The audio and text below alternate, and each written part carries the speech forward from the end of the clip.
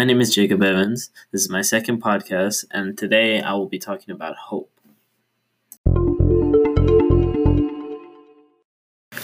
For me, hope is just something that's always there.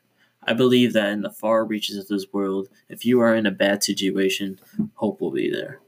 Hope is something that we as humans possess. I see a lot of people who give up on it and give in when that is far from the case.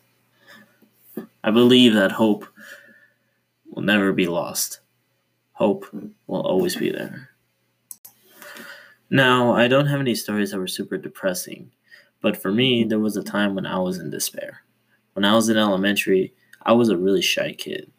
I couldn't talk to anyone. I was so shy that I would rather avoid people. And the only time I ever had a friend was when people actually approached me and talked to me. I had a few friends. One of them was named Riley, who I met in first grade. We would talk and do all this stuff, but going into second grade, we separated and I became shy once more. I didn't I just couldn't I didn't have the courage to talk to people. I just didn't know what to say. I didn't know how was I gonna go up to someone and say hey, how you doing? Well, I could do that now, but not fifth grade. Whenever I would go to recess, because in elementary we used to do that all the time, I would always walk around, seeing if people would want to talk to me, because I'd rather have them approach me than I would approach them. And I mean, I have a family that loves me, but I would like to connect with people when I was in elementary. It was lonely going to school, and I hated going to it. But I would still go to it, hoping that one day someone would approach me. I was a really shy kid. I don't know. But until fifth grade, rolls around. And at this point, I've made a few friends, but we always separate. And I would go back into the state of being shy. But when I was in fifth grade, I found myself in a class full of charismatic people, some of my best friends to this day, Nick and Siddharth. Those were their names.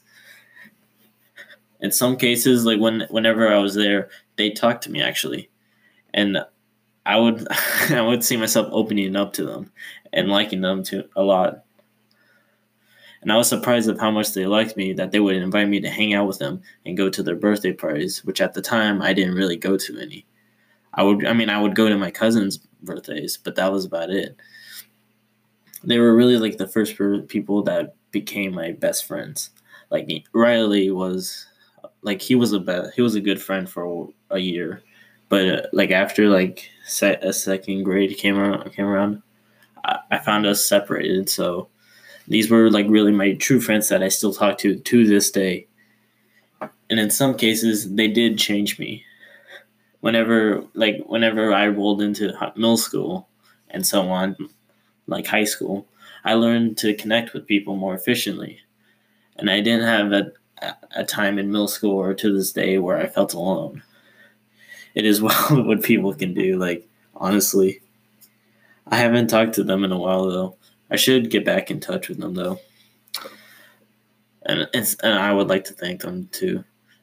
Because I guess, if they didn't do anything, I would have been in the situation that I am now. I forgot to mention one thing about this story. And in the middle of it, during third grade, I met a dude that is my best friend also. His name is Josh. But I separated from him for a while, so I didn't really get to talk to him as much. I'm still friends with him to this day, but I just I don't know. Because I was in his grades during fourth and fifth, and that didn't really help me connect with him again. But it did. I did connect with him, and I don't know. It's just something that another thing about hope is that he came back to me, and in middle school and so on, he's still one of my best friends to this day also.